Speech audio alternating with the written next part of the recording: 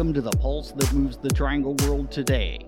This one-size-fits-all broadcast is a vibrant collection of stories, medical breakthroughs, helpful tips, what's trending, events, and boundless other adventures. It's a conversation pit of comedians, politicians, authors, chefs, sports figures, experts, the common and the uncommon. Here's the host of Triangle 411, Mary Innsbrucker. Hi, friends. It's the orange season. Fall is here, and that means Halloween is here, and that means spooky is here. Of course, spooky is alive and well in every season, even if you don't know it.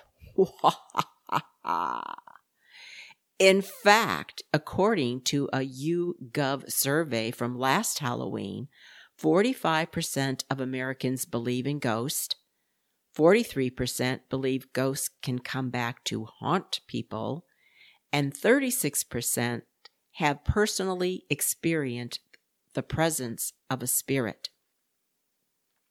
I'm dedicating this show to my sister Janice and my daughter Chelsea, who have been on many paranormal adventures with me.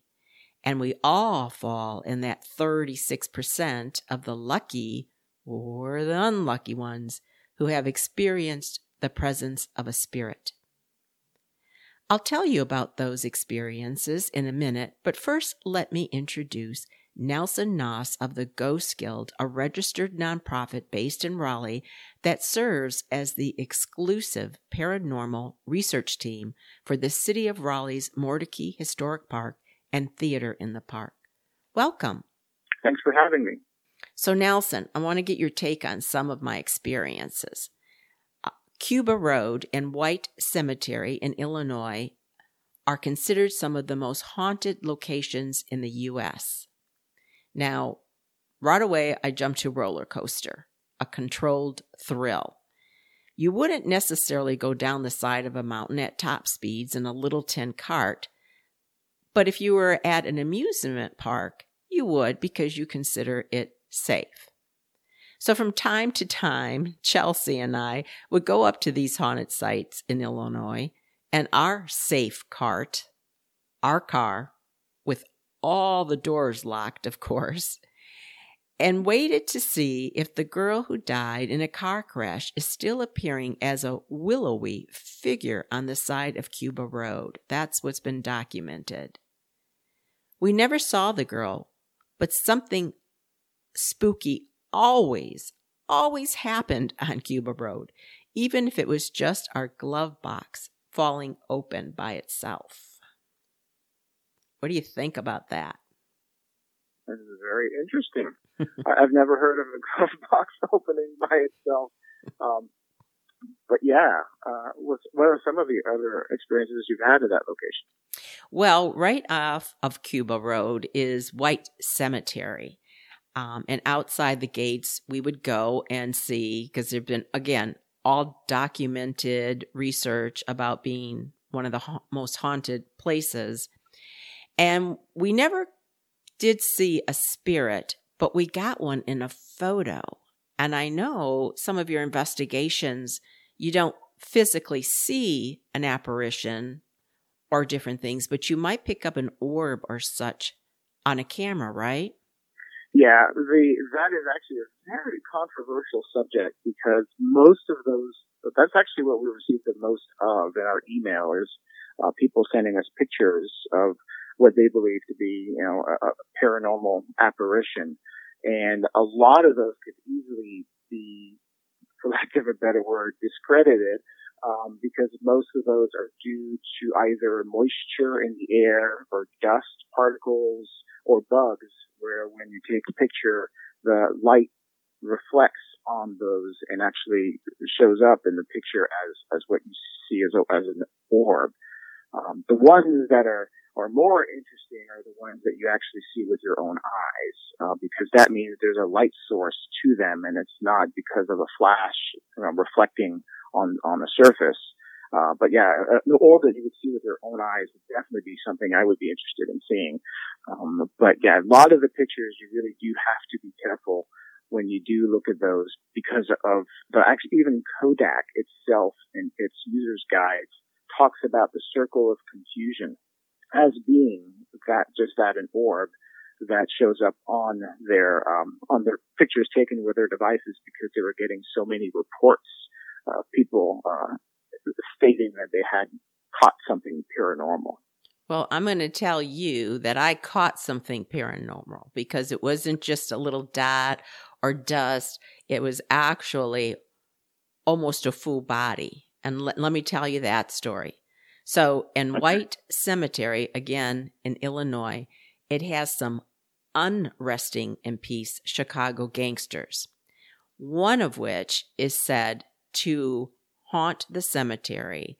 And people have said that they have seen this person leaning up against a tree with a fedora, cigar in his mouth, and his body seemed, the top, there was a little gap, and then the rest of his body.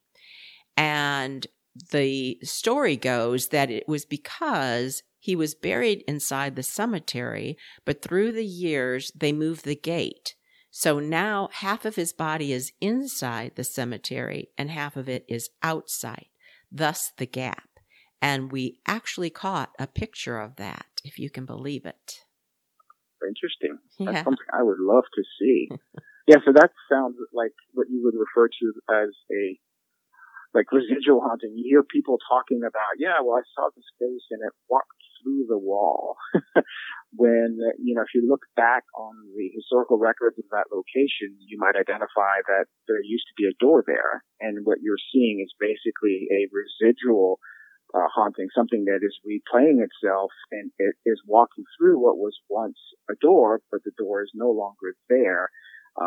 So that is definitely an interesting capture. I would love to see that. Janice, my sister, like my mom, has a sixth sense and sees spirits, like a lady standing at the end of her bed. And her kids have seen the spirit of a little boy. Their experiences included waking up to this spirit face to face, creepy, or when they're playing in the basement, seeing a skateboard roll across the basement floor back and forth, of course with no one on it, as if the little boy wanted to play with them. I don't know. What do you think? Do you think some people have this sixth sense and are more in tune? It certainly seems that way. You hear a lot of people talking about kids, for example, being more in tune, and I've got a story that I'll share with you later about that. But it definitely does seem like some people have this ability that others do not, or have not lost that ability, if you believe children have that. But it's one of those that would be, it would almost have to be like a personal experience, because you can't prove that, with science, at least not yet. But it is definitely something that I find interesting, that, I've always wondered, how do people see these things? Is it like clear as day? Is it in their mind? How do they visualize this apparition, that they're seeing? And I've always found that fascinating. So I do want to hear some of your stories, and I do want to get back to Mordecai at the end of the show to talk about the happenings there for Halloween 2020.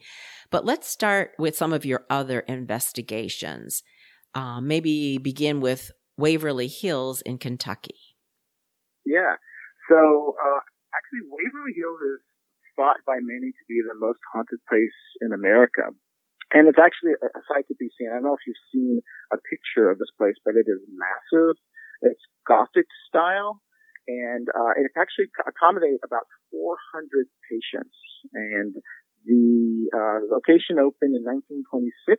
It operated until 1961, and then it reopened as Woodhaven Medical Services. So it was basically a geriatric facility. And that was closed by the state in 1981 because of overcrowding and reports of patient neglect. So it operated as a tuberculosis hospital. And the number of deaths while operating vary greatly. I've read anywhere between 10,000 to as high as 63,000. But based on the actual death certificates, the number is believed to be more around 6,000, which is still a significant number of deaths in one location. And that is not counting the deaths of when it operated as a nursing home. Now, in terms of what could potentially be causing the location to be haunted is not just the deaths, it's just when you think about the treatments that were performed there. Some of them were actually gruesome. They would surgically implant balloons into the lungs of patients and then fill them with air in order to expand their lungs. The last resort procedures sometimes involved removing muscles and ribs from the patient's chest so that the lungs could expand further and let in more oxygen. So it's pretty, to be in there and to know all these things happened is a surreal experience. But one of the most famous parts of the building is known as the tunnel, but also actually more famously known as the body chute. It's a 500-foot corridor that goes from the first floor to the bottom of the hill. And the way that it's set up is that on one side, there's a set of stairs. And those are the stairs that the employees would use to go up to work, especially in winter when there was a lot of snow on the ground and it was, a treacherous hill to get up. So they would use the tunnel to go up to work. And then the other side had a railing system. It was a cable system with a rail that would basically be used to move things up or down, so supplies, for example. But the thing is that when the tea epidemic reached the new heights, the tunnel started being used to dispose of the bodies. The reason why is that the doctors who were treating the patients believed that the patient's mental health was just as important as their physical health, and they didn't want patients to see how many other patients were dying. So in this particular case, when we investigated, we've been there twice now, and when we investigated, walked into the body chute or the tunnel area, immediately upon walking in, we could hear with our own ears, like this is not through a recorder, this was audible. You hear this cart making its way, or it sounds like a cart making its way up the chute towards us. And it sounded like metal to metal rolling slowly up the hill. And this is something that's been reported by many. We were not the first to hear this. And we have a recording of this, and it is available on our YouTube channel. But yeah, you hear this mechanical metal on metal wheels rolling up towards us. So what was that? I don't know. We certainly looked at all other possible explanations. Even the morning after, we walked outside up and down the chute to see if we could identify anything that could have made that sound, and we could not. So that was surreal. It was just to hear that was lack of a better word, awesome. Yeah, I'll bet. And then, another thing we had happen while we were at Waverly was we break up in teams. We had a team that had 3 people on it, 2 guys and 1 girl, and they were walking in these large breezeways. This is how the location was built, so they could wheel out all the patients onto the balcony so they could get the fresh air that they needed or believed that they needed for their tuberculosis treatment. But they were walking, again, 2 guys, 1 girl, and all of a sudden, in the background, you hear this voice that sounds a little odd, but you hear a voice that calls out Heidi. And no one heard this at the time. But what's interesting is that the girl that was on that team, her name was Heidi. And there was only 2 guys with her, and this was a woman's voice. And it was not herself calling. It does not sound like her. So that was an interesting capture, or EVP as we refer to them, where you don't hear it with your own ears, but you record it on your device. Very interesting. Now, West Virginia has a couple places of note. Let's start with the asylum there. Yes, the Trans-Allegheny Lunatic Asylum. That location was one of 73 Kirkbride psychiatric hospitals in the United States. This particular one operated from 1864 until 1994. Now, the Kirkbride hospitals were based on the foundation that was established by Dorothea Dix, who sought basically to correct people's misconceptions about mental illness. And she basically wanted to make sure that people understood that mental illness was not an irreversible condition, best treated in darkness or with force or physical restraint. So these were large locations, open areas. So it was very different than what, the typical treatment had been for medical, or for mental health treatment. So, now that's all said and good. The intent was great. But the thing is it was designed to hold 250 people, but it became overcrowded in the 1950s with, 2,600 patients. Mm. So designed for 250, oh my and goodness. it was overcrowded by 2,600. Oh my goodness. So similar to what we talked about with Waverly and some of the things that had been done there, the asylum in this case became a training ground for experimental lobotomies.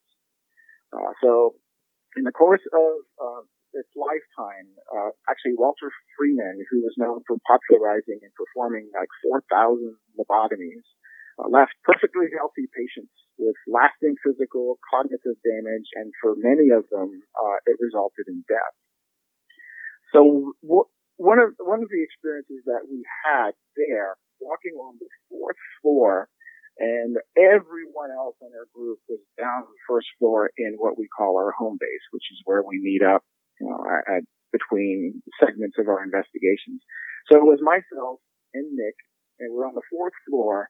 And we stop when all of a sudden we hear on the 5th floor this blood-curdling scream as if someone was in complete pain and agony, and there was no one else up there.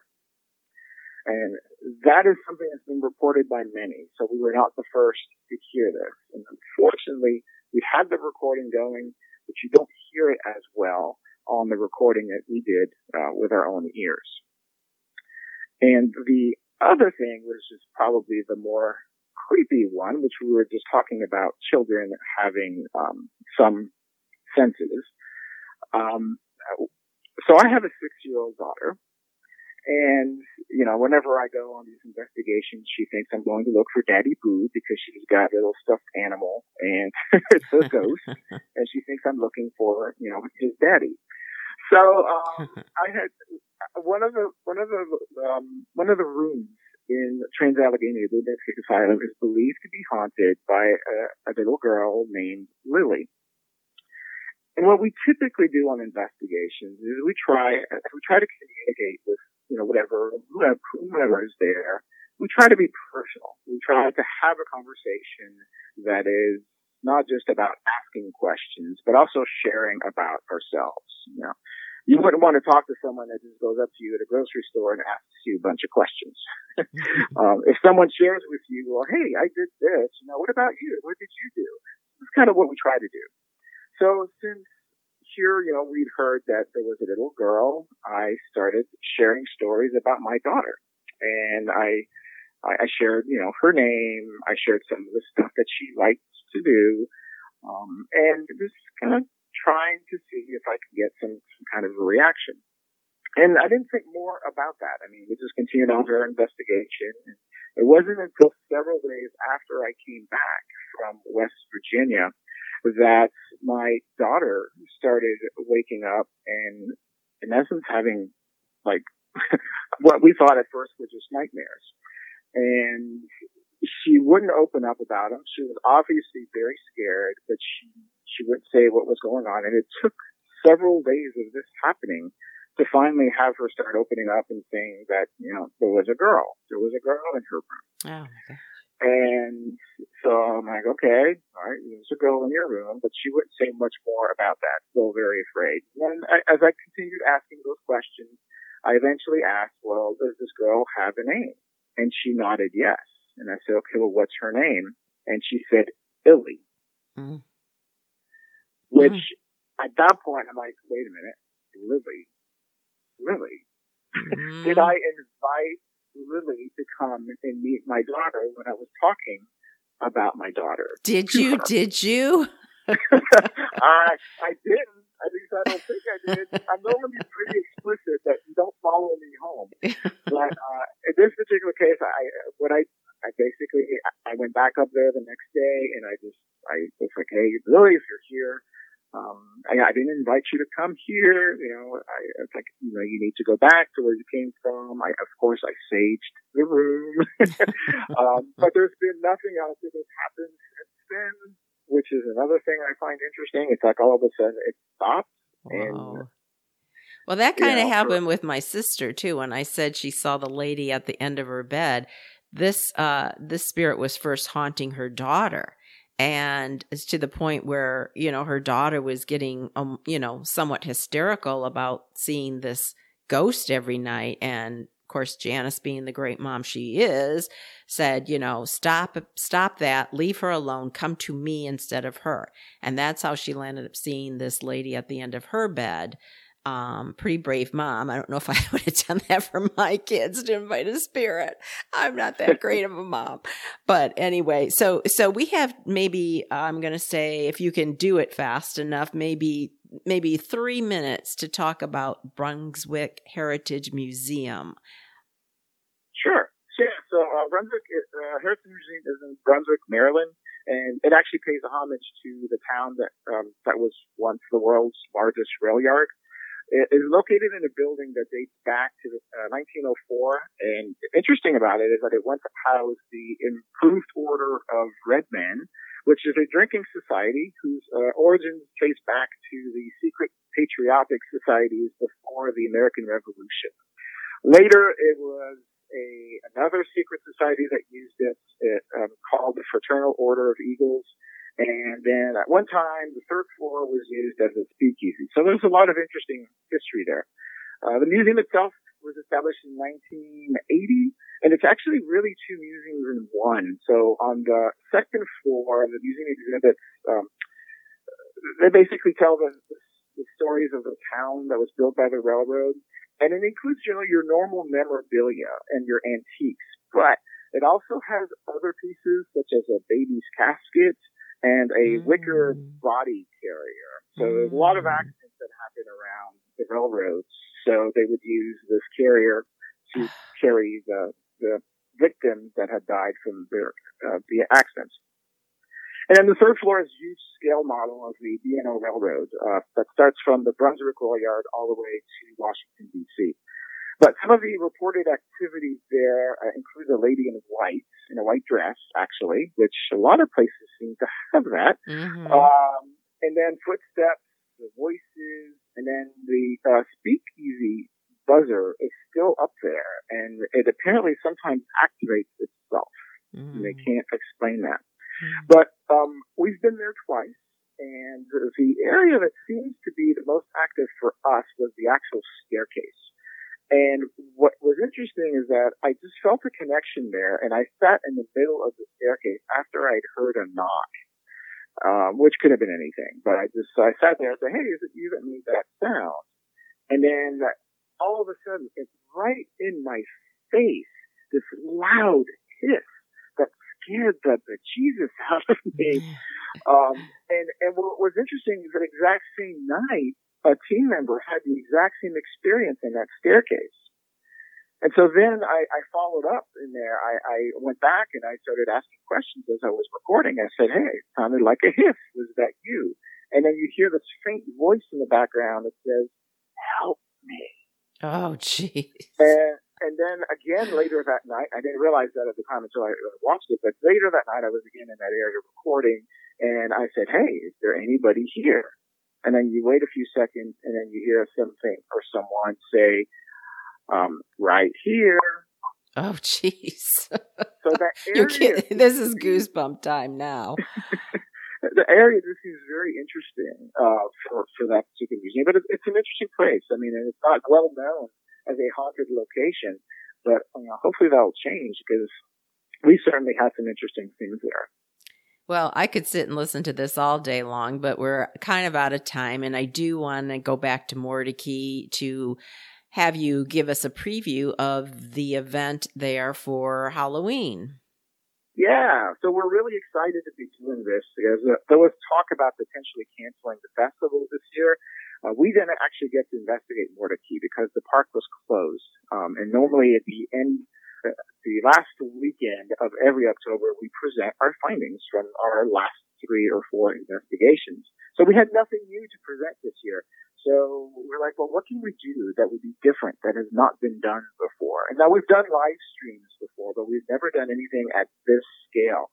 So what we're going to be doing Halloween night, for anyone that's looking for something to do, we will be live streaming several things.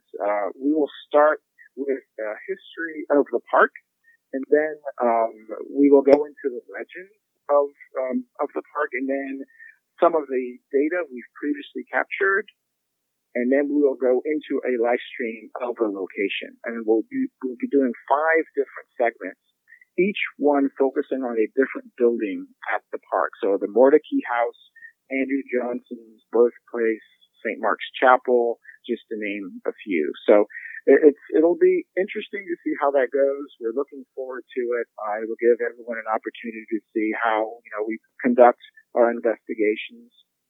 And so we hope that a lot of people will join us for that. And I understand participants will have the opportunity to win the chance to join the Ghost Guild on one of their future investigations of Mordecai. Yeah, that is a drawing that we do every year when we do our presentation normally. So we'll be incorporating that same prize into this. And in addition to that, there'll be some other prizes that we'll be giving out for people that join us that night. So can you give a site with information where people should go to register, et cetera? Yep. So it is a free event. There is no registration needed. The event is listed on Facebook, so they could certainly go there and mark themselves as interested or going, so they'll receive updates. Other than that, we have our website, which is theghostguild.com, and the information about the live stream will be posted there as soon as that is all finalized. But we're scheduled to start at about 7 o'clock and should go through about 11 that night. Cool. Well, we always feature a nonprofit spotlight at the end of every show. But just before I go into that segment, give me your best spooky laugh.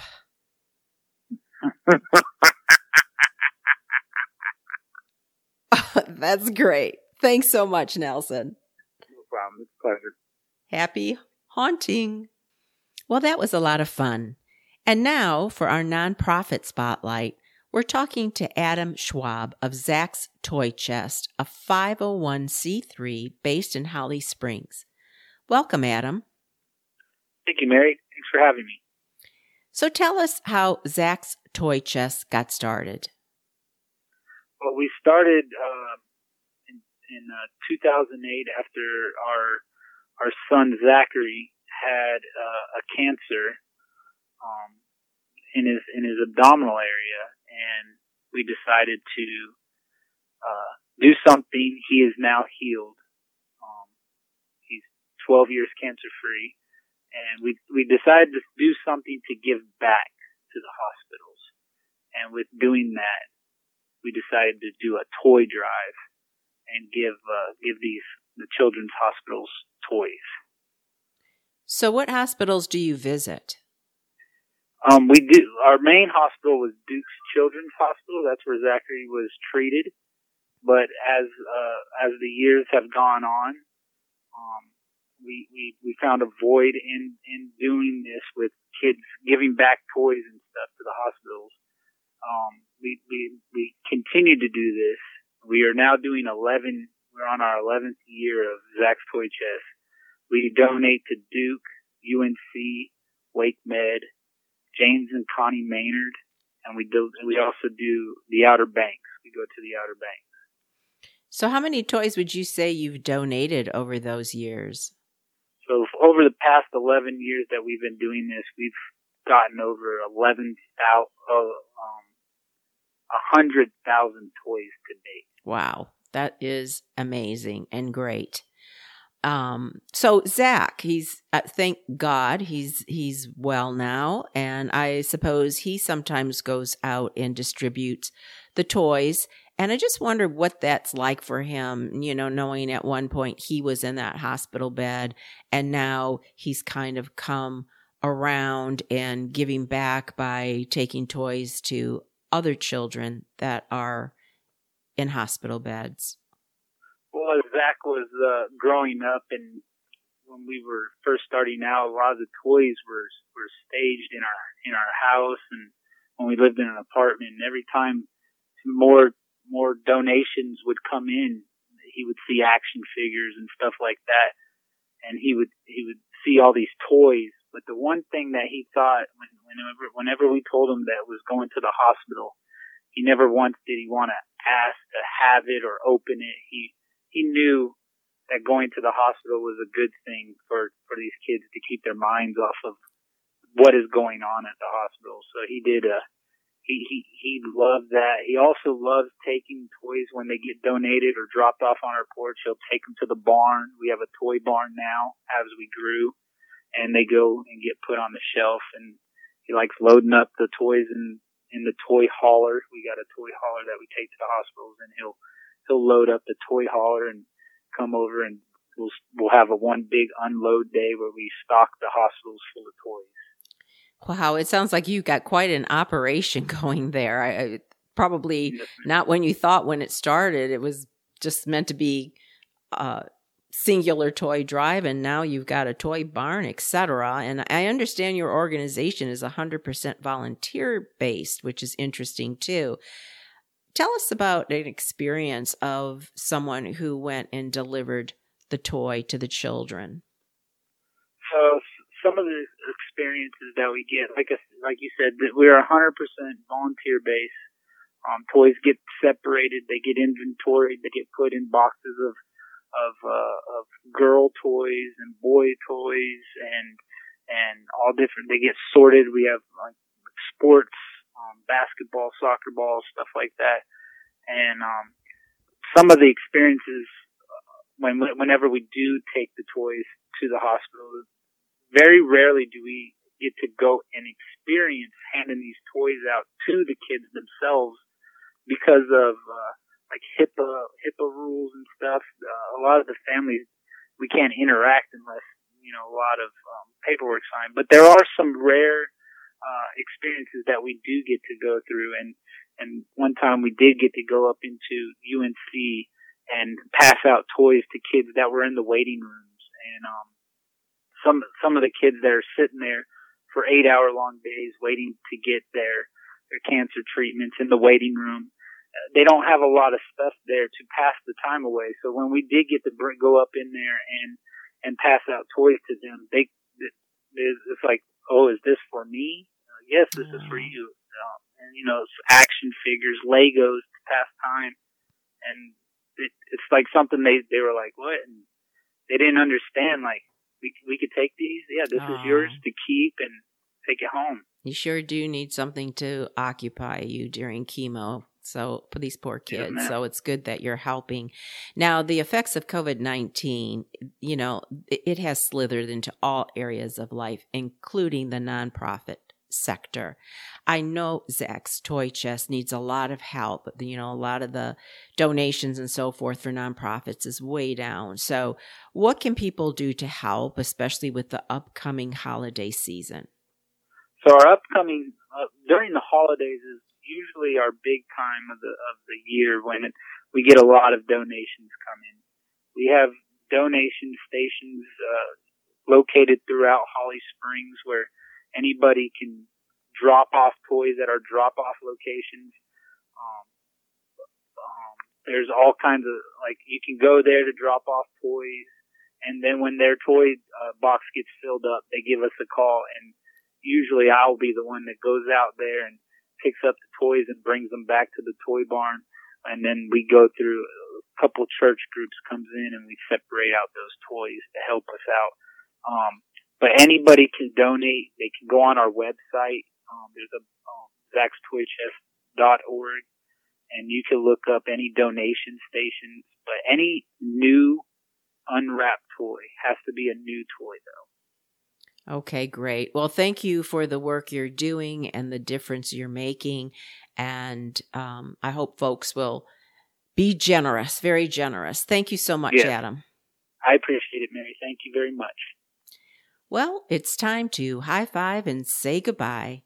After a rigorous review, Triangle 411 has been accepted to Amazon Music and Pandora. You can listen there or on any major platform, including Apple, iHeartRadio, and Google, to hear stories on death cafes, space, the environment, and even a drive-in movie church.